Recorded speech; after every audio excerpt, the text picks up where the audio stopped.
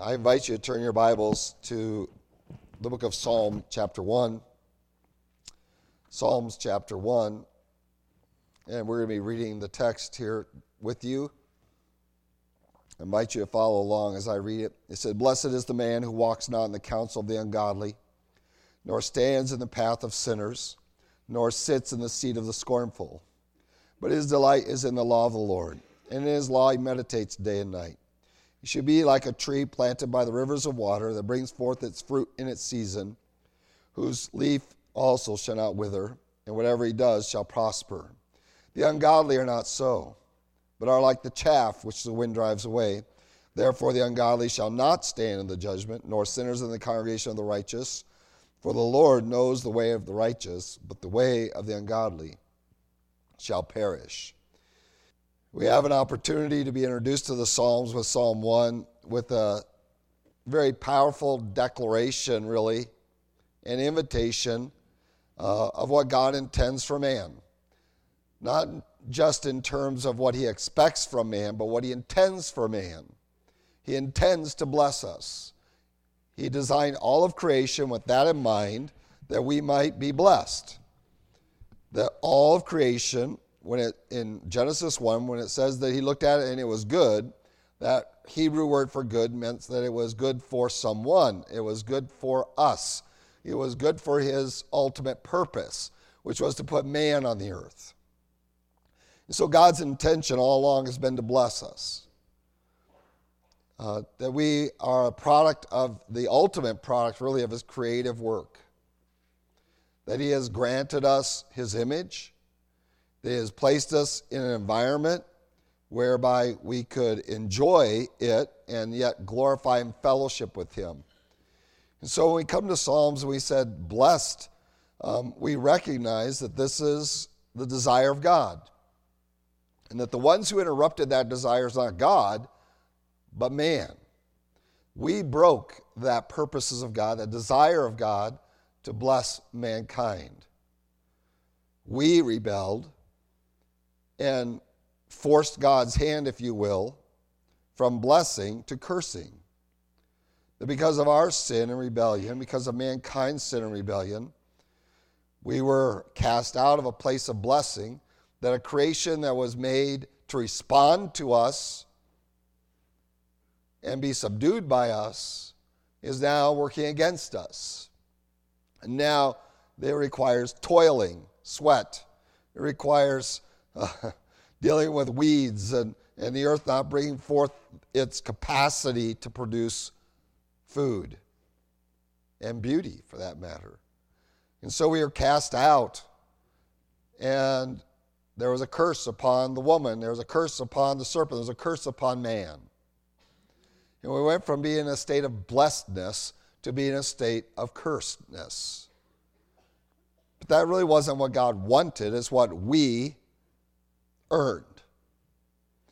God comes upon the scene. It's no mistake that he begins by saying, I would really like you to be blessed again. To return to our original intention, the divine intention of God for mankind, is that we be in this condition of blessedness. Even Jesus in Matthew 5, when we think about the Sermon on the Mount, what does he start off with? Blessed is the man. And here's the kind of people that God will bless.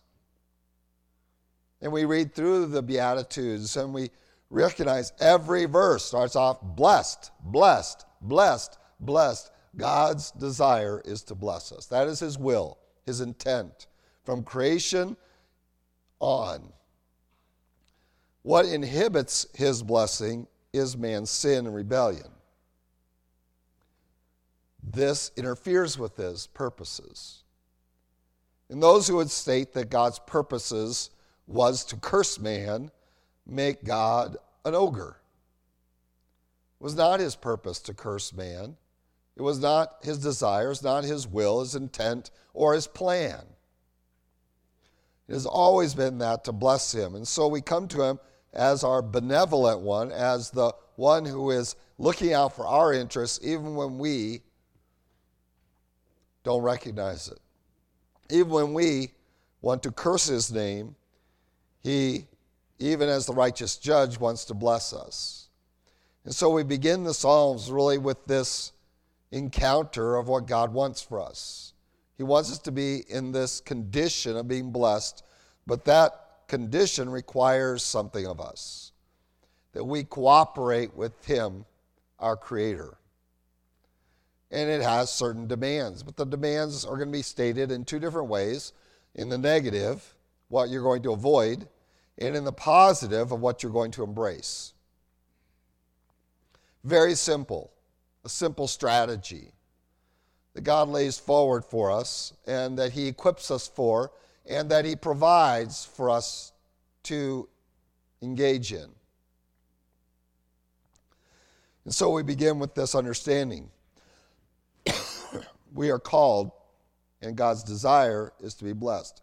His word is given to us that we may be restored in this condition of God's original intent. Hence, the New Testament says that we are new creatures, new creations in Christ.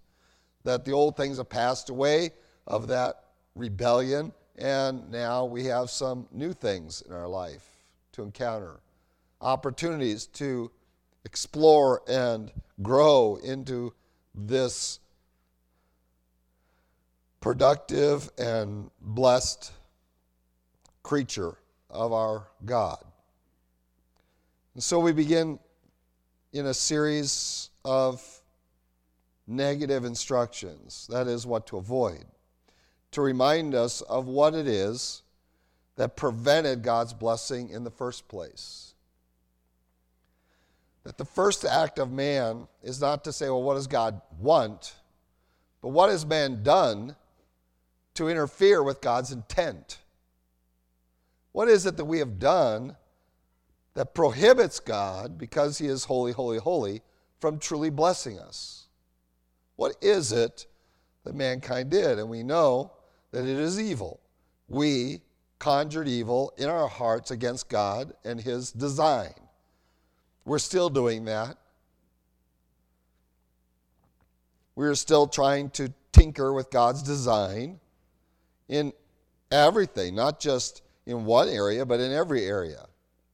We tinker with it socially, and then now we want to destroy the very gifts that He gives us of the family unit, of a husband, a wife, being the foundation of a society. We want to destroy that. We want to reinvent it. We want to redefine it. We want to, if there's anything we can speak evil of, it's against God's design. We want to speak evil of God's design of making us male and female. That is now under attack, isn't it? That our young people actually believe that they can choose what they are. We tinker with God's design even all the way down from a social level, all the way down to a genetic level. We are dealing with the ramifications of that being perpetrated against man on an international level in these last few years. That we think we can improve upon God's design. And this is evil. What we are trying to do is thwart God's curse by our own means, rather than subject ourselves to God that He might bless us. Rather than humble ourselves before Him and seek His face, we are saying, no, we can go our own way and we can nullify your curse. And so we can work smarter instead of harder, and thus we don't have to sweat and toil, right? Never mind what it does to our bodies, and then we complain because our bodies are weak, feeble, because we don't work anymore. And so we come to this and we find that the way of the world is to be contradictory to the desires of God, on a macro level and all the way to the micro level. And so we are called upon to recognize that this is the injury that has been done. This is that which inhibits God's, and I'm going to use a weird word, capacity to bless us. He cannot bless that which is unholy. Once we understand that, the rest of verse 1 makes perfect sense, doesn't it?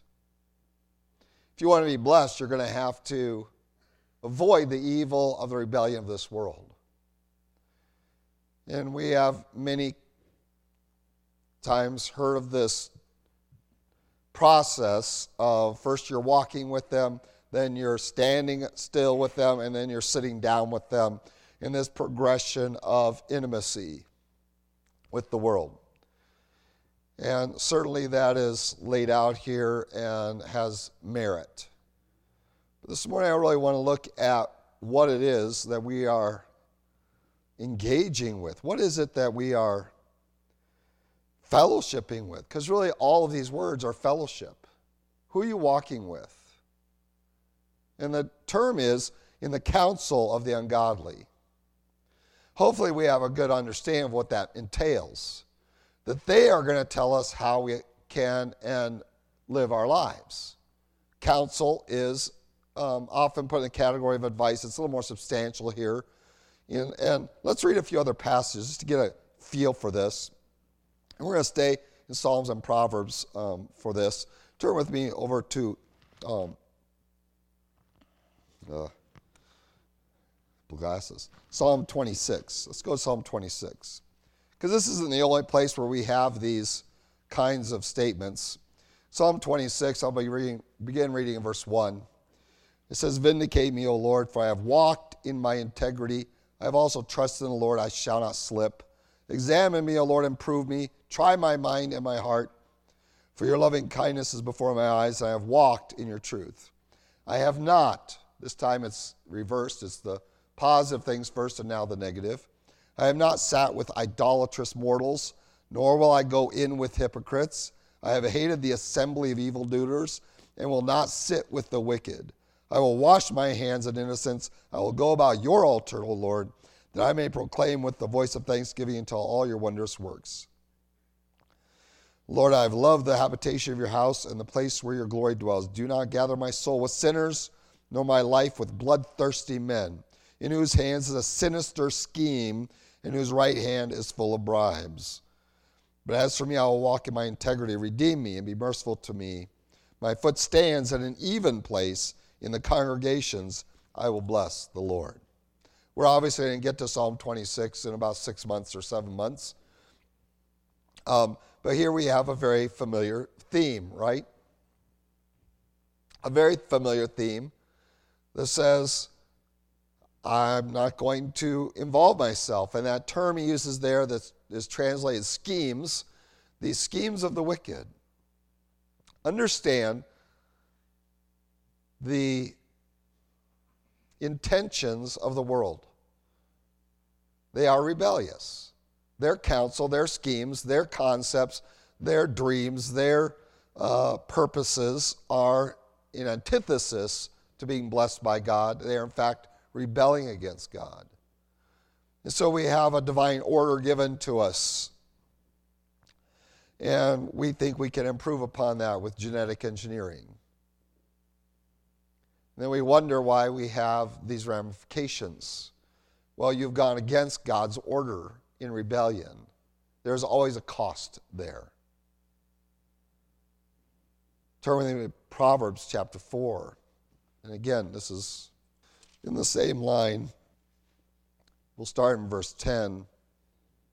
"Hear, my son, and receive my sayings, and the years of your life will be many. I have taught you in the way of wisdom. I have led you in the right paths. When you walk, your steps will not be hindered, and when you run, you will not stumble. Take firm hold of instruction. Do not let go. Keep her, for she is your life." Again, we start with the positive rather than the negative in this passage. But we go on. "Do not enter the path of the wicked. Do not walk in the way of evil. Avoid it. Do not travel on it. Turn away from it and pass on. For they do not sleep unless they have done evil, and their sleep is taken away unless they make someone fall. For they eat the bread of wickedness and drink the wine of violence. But the path of the just is like the shining sun that shines ever brighter unto the perfect day. The way of the wicked is like darkness. They do not know what makes them stumble." Again, a very familiar passage, very similar passage to what we find in Psalm 1. And the statement is basically, do not participate in their devices, that you're going to stand apart and be separate. Now, when preachers of old used to talk about separation, and in fact, that was a term they often used for them. We are separatists. We are separatist Baptists. And that was a very common phrase that has fallen out of vogue now, which is unfortunate. For God's word calls us to be separate. Come out from among them and be separate unto me. But we've often involved that separatism from error and doctrinal separatism. And so we've often said, well, we aren't going to have fellowship with this group and this group who call themselves Christian, but their doctrine is error-filled.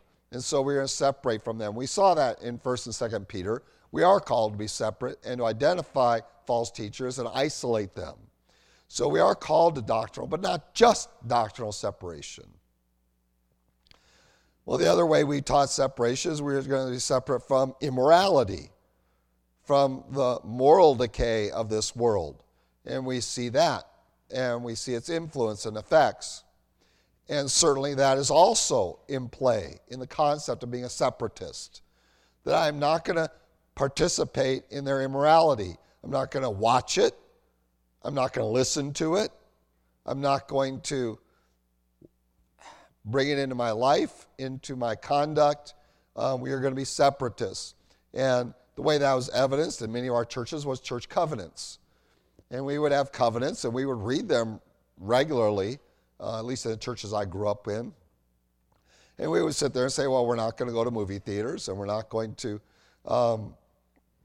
gamble, and we just go right through. We have a church covenant that we would read together, that we would covenant together. Again, this is not necessarily scriptures. It's simply saying that this is what we see as worldliness, and we're not going to participate in it. And it was our preferences, and it was strongly stated so that we would understand that these things will degrade you morally. And there was value there. And again, we've lost touch with that almost altogether. And both of those are very much a part of being a separatist. But there is something more here than that. It's understanding that the world, energy, thought, interests, and resources will all be directed in rebellion against God. They are quintessentially evil in their nature, which means that my engagement with them must be extraordinarily cautious. That any benefits that I might think I receive from them, I must understand are going to do injury to what God wants for me, which is He wants me to be blessed. And so I need to measure that. Well, am I willing to trade the blessing of God for the convenience of man's devices, man's schemes, man's counsel, man's ways? All these terms that are used here in Psalm 1, Psalm 26, Proverbs 4, and many other places. Am I willing to trade God's blessing for men's conveniences? And they're convenient, aren't they? Whether it be technological convenience, moral convenience, social convenience, relational convenience, all of those are convenient because they cater to you and not to God. Physical convenience. And then we see a breakdown in society, and we come to a point in a social, and this isn't just in a modern society, but in the rise and fall of nations and peoples over all of history. And our founding fathers of our country recognize it, and they recognize the centralization of authority is fundamentally a problem, and it needs to be decentralized, that people can follow their conscience before God. And thus, God is the authority. It's no surprising that very quickly America moved away from that. I mean, very quickly. In less than a generation, really. They're already moving away from that by the time they engaged and ratified the Constitution. We've already moved away from that and abandoned the Articles of the Confederacy. If you don't know what those are, that's what we started our country under, not the Constitution. And so we see that as we move through history and the rise and fall of nations, and we see the enslavement of people who willingly do that because of conveniences. As they studied Athens, the great democratic model, we find exactly what's going on now under democratic models of nations, is that fundamentally they fail. And Athens, it did, and it got to the point that everybody knew they could just vote for themselves anything, and they all thought they deserved everything. They entered an age of entitlement, and it was their demise. Historians have recognized that for at least 100 years in our study of Athenian democracy. And so we see that the intention here is that we want to return to the blessedness that God intends for us. Now, we're going to have to take some strong separatist stands. I'm not going to walk that way. I'm not going to be advised by their wicked counsel, by their schemes, because they just dream all the day long of how they can rebel against God, and then they can't sleep at night because they have exercised violence against God's created order or creatures. Violence isn't just hurting people, it's doing injury to God's creation. There's a lot I want to say right there, but I want to be able to preach tonight. I find it interesting that the ground cried out to the Lord over the spilled blood of Abel. Cried out to God. God heard a cry against Sodom and Gomorrah. God heard the cry of the people of Israel in slavery in Egypt. He heard them cry out and then responded. And again, we see God responding to the cry of his people. And what is the cry? The cry is, look what they're doing to your people and to your creation. Lord, stop it. And fundamentally, that's what happens as empires rise into power. They usurp God in people's lives. The idea that a government body can tell the citizens of its nation that you are not allowed to change your religious beliefs, as it has done in Jordan and has done recently in India, is atrocious. This is the highest level of violation, for it violates the one human right that God purposely placed in man. Choose you who you believe, who you'll follow. And that usurpation of that is because we walk along with them. We listen to their ideas. We know their ways better than God's ways. We know their counsel. We know their paths. We know their ways. We know their environments better than we know God's. And then we wonder why God's blessing is so meager. And we blame God for that. Instead of recognizing maybe it's time I stepped away and became a little more interested in what God wants and how his created order was established than listening to politicians, economists, lawyers, doctors, name them all, scientists, name them all. That you take their advice as a higher authority than God's word. Oh, not in your declaration of mental assent, but of your living, how you actually live. You actually follow their advice. And that's what the psalm says. No wonder you're missing God's blessing. But instead, your will or your delight, it says in verse 2, should be in the law of the Lord. In his law he meditates day and night. And then we have a wonderful description in verse 3 of that, what it means to be blessed. And it's so exciting and encouraging, and we all like that, but we don't follow the other two verses first. Number one, separate yourself from the world. Not just theologically, not just in terms of morally, but in their whole scheming, in their whole philosophy. Separate yourself from the philosophies of this world. Their whole concepts of what things are advantageous and what things aren't. There's no economist in the world that is going to tell you to give 10% of your income away or more, 20%. They're willing for governments to take 20, 30%, but none of them would tell you to do that. It doesn't make sense economically, but it is something God blesses. Well, if that's true in economy, well, maybe it's true in every area, from technology to fashion to entertainment to everything.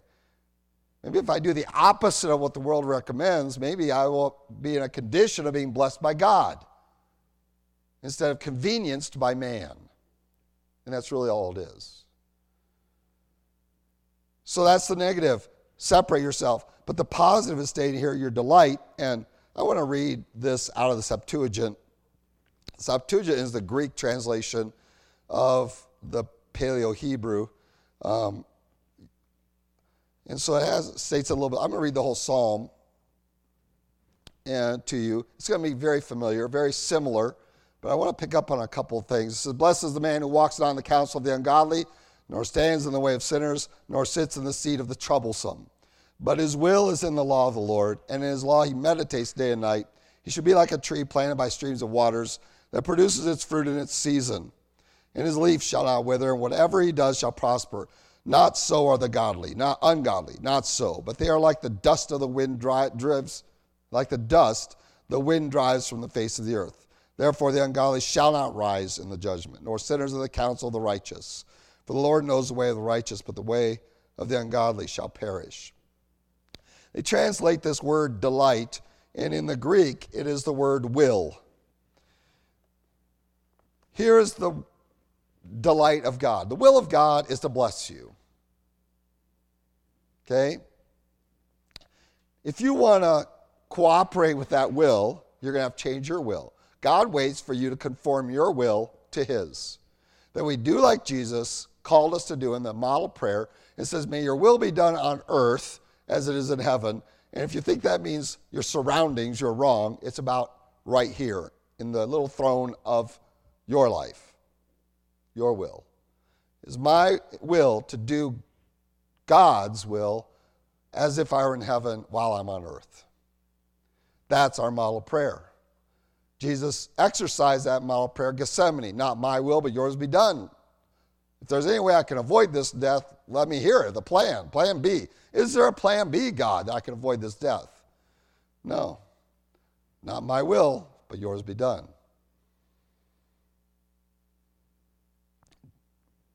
And that is the word here that's translated for you in your passage, delight. That, and in the Septuagint, is your will. That your will is is placed in the law of the Lord. I want to do what God wants me to do. That is what I delight in. That is what I look forward to. That's what my plan is. I want to put my will there. Well, James tells us that your words come from your heart, right? You have a spring inside of you. It either springs sweet water or foul. It says, and in his law, last half, verse 2, he meditates day and night. And again, the word meditates is an interesting Hebrew word. I think in this one it uses the word meditates as well. They maintain that, meditates. The term really talks about reminding yourself out loud. It's verbal or oral reminders. You see, when we think of the word meditates, we think of, I'm just going to think about it in my mind. And that's really not involved in this word. And by the way, Eastern mysticism understands the connection between your mouth and your mind. Transcendental meditation doesn't just involve your mind, emptying your mind. What do they do to empty your mind? What do they have you do to empty your mind? You take your mantra and you start blah, blah, blah, blah. You say whatever sound it is, whatever mantra you use to focus and to empty your mind by repeating this mantra over and over and over and over and over and over and over and over and over and over and over again until you reach the state of mental, they call it ecstasy, but mental voidness basically. And then somehow that's arriving, which is frightening because that's exactly what many Pentecostals encourage new believers to do to get the Holy Spirit. Contrary to God's word, doesn't say you ever have to do that. And so the transcendental meditationists, they know what it's involved, right? They know that there's a link between your mouth and your mind. James tells you that connection is real. Whatever a man thinks, that's what he says. And there's a relationship there. And so when it says to meditate on the law of the Lord, when? Day and night. It is to rehearse out loud the truths that you know from God's word. And we don't do that. First of all, we don't have enough scripture memorized to do that. Even though Psalm 119, we know, your word have I hidden in my heart that I might not sin against you. Well, it's not just hidden in your heart. It needs to be on your mouth. Mr. Roberts at the end of the adult Sunday school class this morning read a passage that talked about put it in the front. You have a frontlet. You have it always. You just immerse yourself in God's law. Right? You have read that whole passage. Put it in front of you. Put it your children. Make sure everyone, you should hear it. You should be reading it. You should be writing it every day, day and night. Does that mean constantly? No, but we should be engaging in it. Can we really respond to the world with God's word? And not just in our mind. There is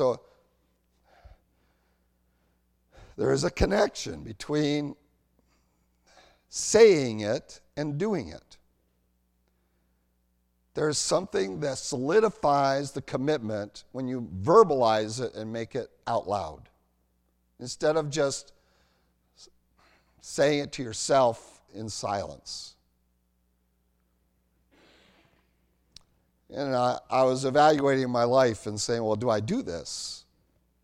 I've been studying this for couple months actually, and I realized, I really don't quote scripture out loud very much, but I did notice that I quote one quite frequently out loud to myself, not every day, but many days. You want to know what that scripture is, don't you? All right. Trust in the Lord with all your heart. Lean not on your own understanding. In all your ways acknowledge him, and he will direct your path.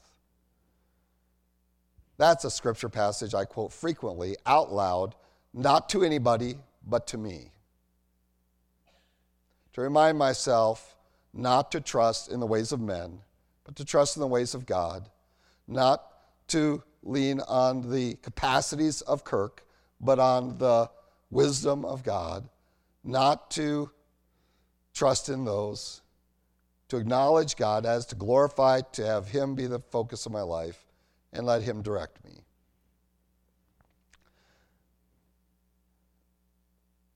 I have other verses I know a lot of verses, but I don't say them out loud very frequently. That's the most frequent one I quote to myself.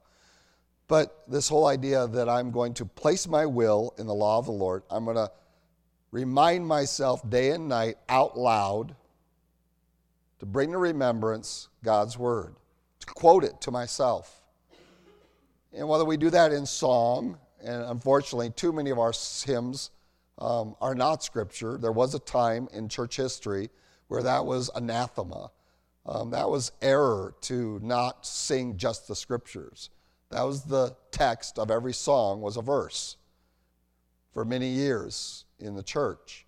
Now, then we moved to get away from singing Scripture to having poems put to music and sing those. And they were biblical poems. That's why you have writers and arrangers are separate. And some of your favorite ones were just poems. And sometimes it was decades and decades before they were put to music.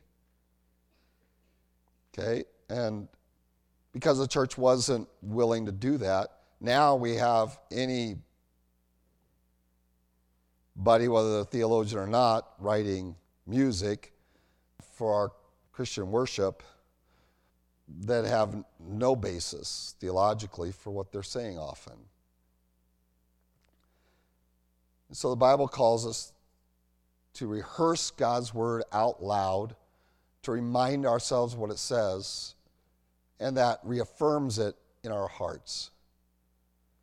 Whenever I teach young people about learning, the learning process, we communicate to them, read it, write it, say it, hear it.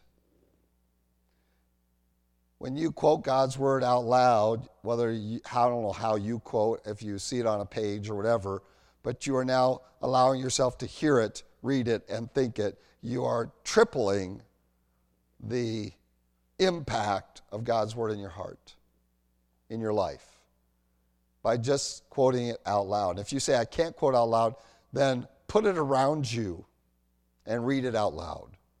Now you see it, think it, say it, hear it. And I love walking to people's houses. If you walk in my house, you'll see that a lot of our decor has scriptures on it. So I can look up and read it. Right? So I can read it. I should speak it, hear it, think it. That we meditate on the Lord. This is going to be one of the key elements of breaking open the blessings of God in our life and to help us in our commitment to say, I'm not going to follow into the schemes, the plans, the devices of the world. I'm not going to follow their way of thinking. I'm not going to look to them for guidance, which is something God reserves for himself in the Christian's life. That's why the Bible says the Holy Spirit is your guide. But we seek guidance from everyone else except him. And then, of course, the result of this in verse 3 will be like a tree planted by the rivers of waters that brings forth its fruit in its season, whose leaf does not wither, and whatever he does shall prosper. We only think of that last phrase because we interject our idea of prosperity into that. But the idea here is an agricultural one, obviously, that we're going to be planted by the channels of water that don't dry up. And, of course, we hopefully understand the value of that now we can sink roots into that, deeply into that we will endure. And it purposely talks about whose leaf shall not wither and bring forth fruit in its season. And, again, we can go to Christ's teaching when he talked about the sower and the soils and the seed. Well, who was it that endured and brought forth fruit? The ones who had roots. The roots had to go down in and be strengthened. That is the strength of the plant. And so being planted beside a stream is not just a pretty picture and pastoral and all those things. It's about what's going on underground that you can't see. Because the nourishment for the plant is coming from below, because the river has saturated the soil with water, with nutrients. And when he talks about meditating on his law day and night, he's talking about saturating your mind and your heart, which world can't see, with God's word. Once we saturate those things with God's word, then we can endure. The reason he talks about the leaf not withering is because you're going to have to endure. When we go to Psalm 26, we can take that time, we can find that he talks about that don't let me fall under the sway or the effect of the evil people around me. I don't want to wither in my walk with God. This is a very powerful term. We're not talking about a single event. We're talking about a gradual deterioration. Do not wither. I don't want to wither for God. I don't want something just, and the fact is that we live in a dry climate. We understand what withering means, that it's a hot sun, it's a dry air, it just extracts things out of you. It takes the moisture right out of the plant. And so we understand what it needs. We need to water it more. We need to protect it from the sun. We need to mist it so that it has some relief from the heat. And we do all these things, but fundamentally, if you are saturated below soil, none of those things above ground need happen. Why do our cottonwoods do so good here? Is because how extensive their roots are. They go on and on forever. They find that water source and they just latch to it. Oh, that we would have that saturation in our heart of God's word, that we don't wither. How am I going to endure? And we saw that in 2 Peter. I want to endure. Well, God wants you to endure too. The only reason you would wither is because you are exposed to these elements that are extracting things from you. They are sapping your spiritual vitality. The only way you can endure that is if you are well rooted into the truth and you saturate things that you do have control over with God's word. If I saturate my mind with God's word, if I saturate my heart with God's word, the world still will be evil. It'll still take its toll on me, but I won't wither. I won't curl up. I won't dry up. None of that will happen. So we have two plants in the identical environment. One withers and dies, and the other one flourishes because, not because of what's above ground, because of what's below ground. And so it's this whole idea, are you planted in the truth? Do we know that source, that channel of water is there? And not only are we not going to wither, but we're also going to bring forth our fruit. In time, in its season, we will bring forth fruitfulness. There should be a fruitfulness. Many preachers have connected this fruitfulness to the fruit of the Spirit in Galatians, and certainly that is appropriate. I don't want to diminish that at all. Fruitfulness, I think, is really focused in on ministry, and that is not to be diminished at all. There should be a fruitfulness of ministry in your life. That's why God gifts you, and it is the overflow of having well-rooted Christian life. I know God's word is true. I know God's word, period. I rehearse God's word for my own benefit and for the benefit of those around me. I keep it before me that I might endure, but also that I might minister. That is, with the overflow of this, I can now bring forth a fruitfulness to God. Not only in my own life and spirit, certainly that should be there, and the fruit of the Spirit should be there, but in ministry I should be taking on the concerns and needs and that God has for the lost, for my fellow believers, for his people. We should bring forth fruit. But ultimately, there is a third fruit that we also need to see, and that is the fruit of righteousness. If there is no righteous fruit, there is something wrong in the process. Either you have your roots into something that is not the pure milk of the word, you are not rooted in the truth of God's word, you're rooted in the counsel of the ungodly, and at the end of this, it's going to say that that's the end of that is to die. The end of taking the advice of the world to drive the philosophies of how you live is death. That is where it will always conclude. It will always bring misery. It will always bring violence. It will always bring death. Always. That's where it will always lead. The fruit that we want to see is righteousness. That I'm not going to follow the schemes of the world that are in rebellion to God, I'm going to follow the principles of God in His Word that will lead to blessedness. And there should be a fruitfulness. There should be righteousness, not just occasionally in my life, but as the rule of my life. And that's why we get to verse 6, and it says, the Lord knows the way of the righteous. This is the fruitfulness that we should be looking for. Yes, the fruit of the Spirit should be there. The fruitfulness of ministry should be there. But the fruitfulness of righteousness is what the psalmist is primarily concerned with. That you are being contrasted with the evil of this world, of those in rebellion to God, which has prevented them from being blessed by our benevolent Creator. And so this is the promise.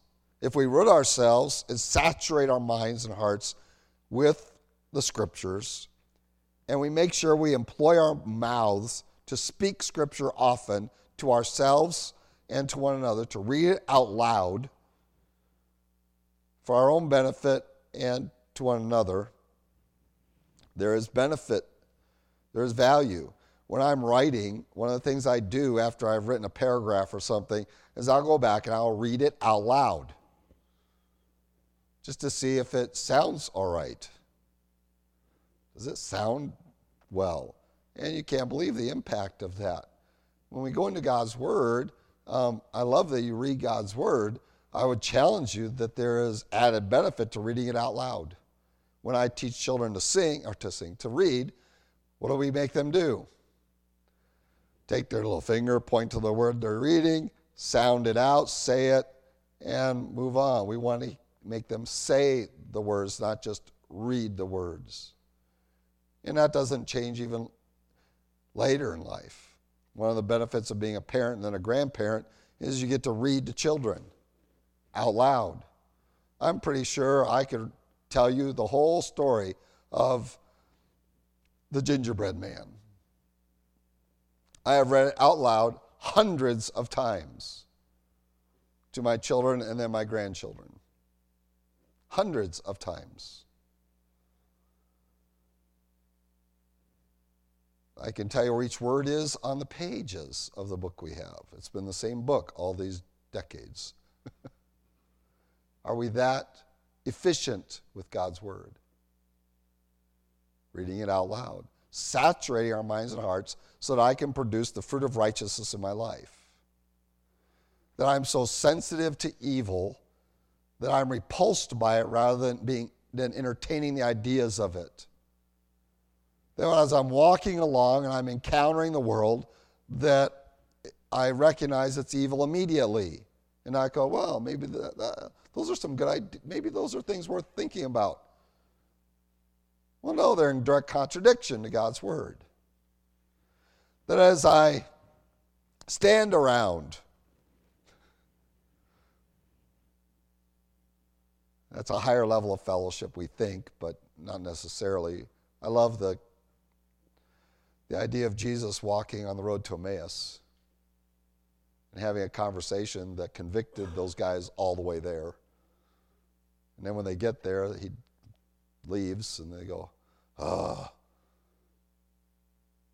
And then they had to go back to Jerusalem. So yes, walking can have a lot of intimacy. Standing can have a lot of intimacy. And that's not necessarily a positional thing. It's because we're going to see that with the ungodly. It is an authority issue that we're allowing, that we're in their presence, that I'm now one of their congregation is literally the idea. I'm in their standing.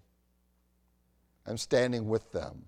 Are we standing like that with the lost? And then the idea of sitting with them. And again, the idea here is that we have taken residency there. But even in my sitting in society physically, if I don't think of these words socially, that I recognize immediately the world. One of the greatest tragedies in our Christian lives is that we sit with the scornful. And we invite them into our homes and we sit with them. They come in the means of a box or a phone, but we sit with them. We sit in their presence and we invite them in and let them curse our God and fill our living rooms with immorality and error and call it entertainment and wonder why we are not blessed of God. And so we are called to be different, to be separate. Not only because of the blessings and the evidence of that, of endurance, of fruitfulness, prosperity in terms of whatever you do. And by the way, once you saturate your mind and heart with God's word, what you do is going to change because you're going to be righteous now. Once you have the fruit of righteousness in your life, your behavior changes. You pursue different things. And other things just are disinterested and fade away. But now let's look at the alternative. If we do not pursue this, we find that the ungodly are not like this at all. They are temporal, that is, that their way does not last, does not endure. They are simply blown away. They are removed like dust in the wind, and they're blown away. That they are transient. There's nothing there that will last and last and last. And so they pursue these things. They find out, well, that didn't work. They pursue something else. Well, that doesn't work. And they pursue something else. That doesn't work. And we're not talking about months or weeks or even years. We're talking generations. If you've studied other religions, you'll find that this generational pattern, the most obvious in Buddhism. In Buddha, the original Buddhist was a skinny Buddha. What does that mean? It meant that he believed that if you're going to reach this highest spiritual state, you got to deprive your body of pretty much everything. And in that deprivation and that discipline of that, you will reach this spiritual state. His disciples, having watched him and participated with him in that deprivation, once he died, saw the emptiness that was in his life at the end of that and introduced the fat Buddha the very next generation. The Buddha you know, sitting there, legs crossed, that Buddha statue. That's the one we know. And they went entirely the other direction. Well, instead of depriving yourself, you should just immerse yourself in pleasure and eating and drinking. And now we have the fat Buddha. And that was empty. And the next generation, we just keep flip-flopping back and forth. Because there isn't any truth to the world's ways that endures. Not just for your life. Well, this worked for me during my life. Well, but at the end, I see people pursuing things and then they're miserable at the end of their life and then they pursue something else. I remember one very rich person in this country publicly chastising another very rich person in this country because they weren't philanthropic. And the person says, well, I haven't made all of my fortune yet. But then after making his fortune, more of a fortune really, he now pursues something else. And that something else is even more wicked than pursuing his fortune. And so we find that there is dissatisfaction because there's nothing that lasts. It doesn't endure. Solomon describes this in the book of Ecclesiastes, doesn't he? What's its value at the end? The wicked have no value at the end of their life. They only have vanity. And so it says in verse 5, they shall not stand in the judgment. And again, we find something very similar to what we saw in verse 1. In the Septuagint, it says they shall not rise in the judgment. And the idea, again, with standing is a presence that you have a rights in. You have a present right to be there. You are one of their number. And in the judgment, these people won't be able to stand. They have no standing there. They cannot rise to that occasion at the judgment. Rather, they are going to be on their knees before God, and they have no rights in front of him because he is the righteous judge, and they have nothing but evil in their life, is the concept here. And so they cannot rise up. They cannot participate. They cannot belong within the community of righteousness because they are guilty. Nor will the sinners in the congregation of the righteous. And again, the word congregation is actually the same word used earlier, which is council. Nor do sinners in the council of the righteous. Now we have a flipped situation.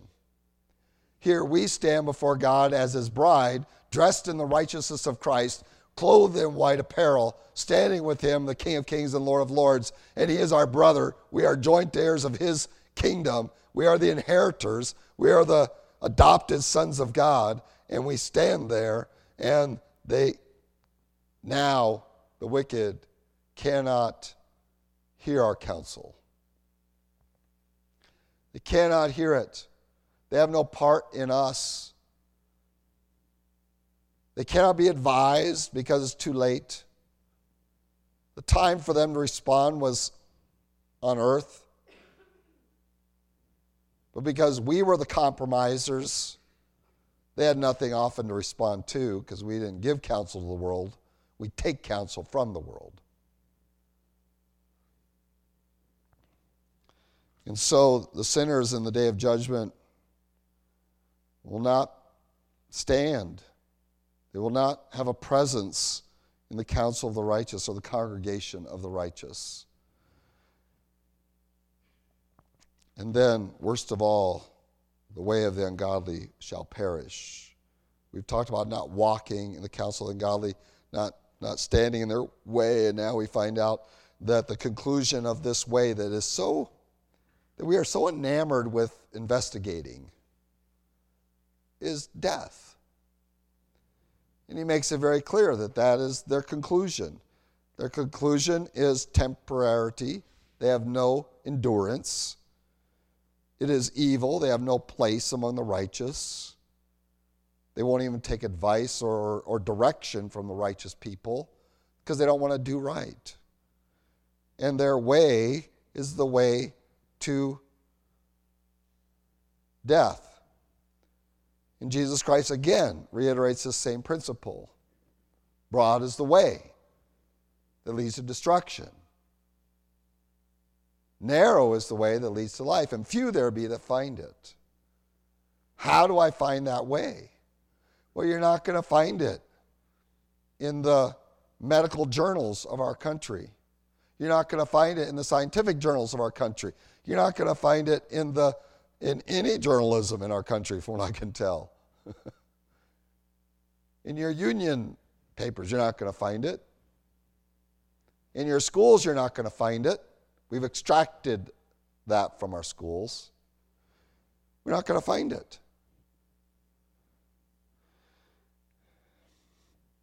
And so the way of the righteous is the mechanism by which we have blessedness, not just in today, but in eternity. Because this wonderful thing is that the Lord knows the way of the righteous. Does God know your way? This is a statement of intimacy, not of information.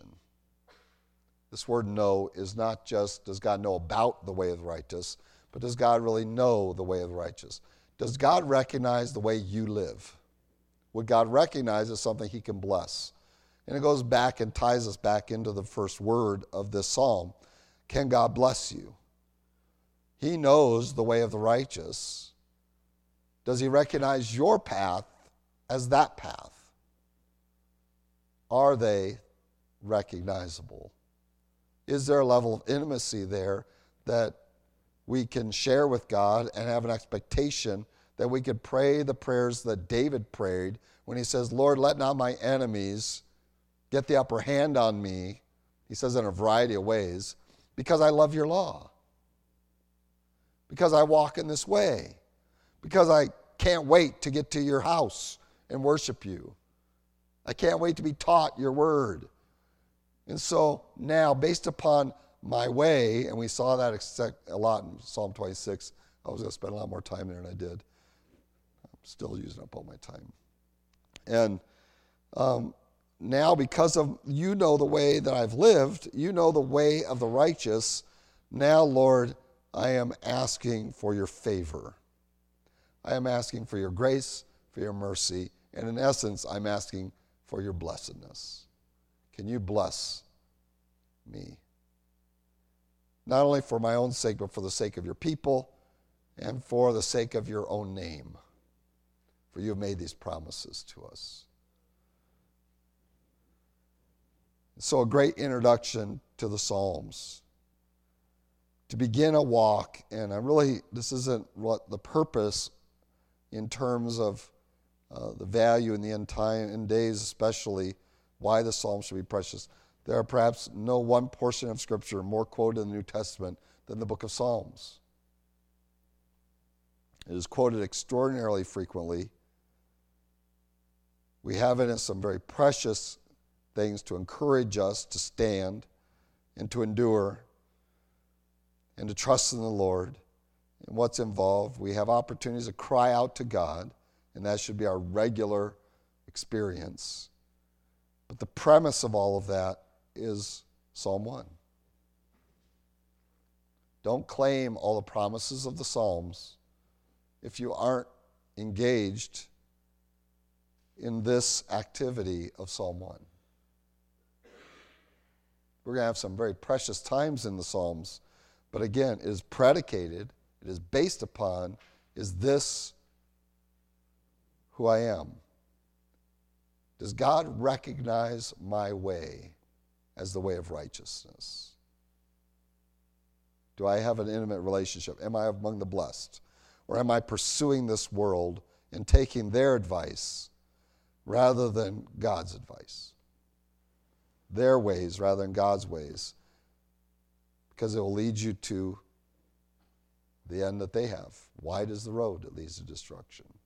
Let's pray. Lord, we thank you again for your word, and thank you for its power and its instruction and its promises.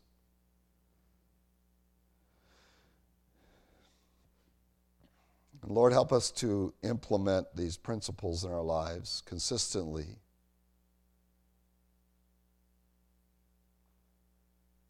That while the world wants to utter gibberish, to empty their minds, that we might fill our minds with your word by uttering it day and night.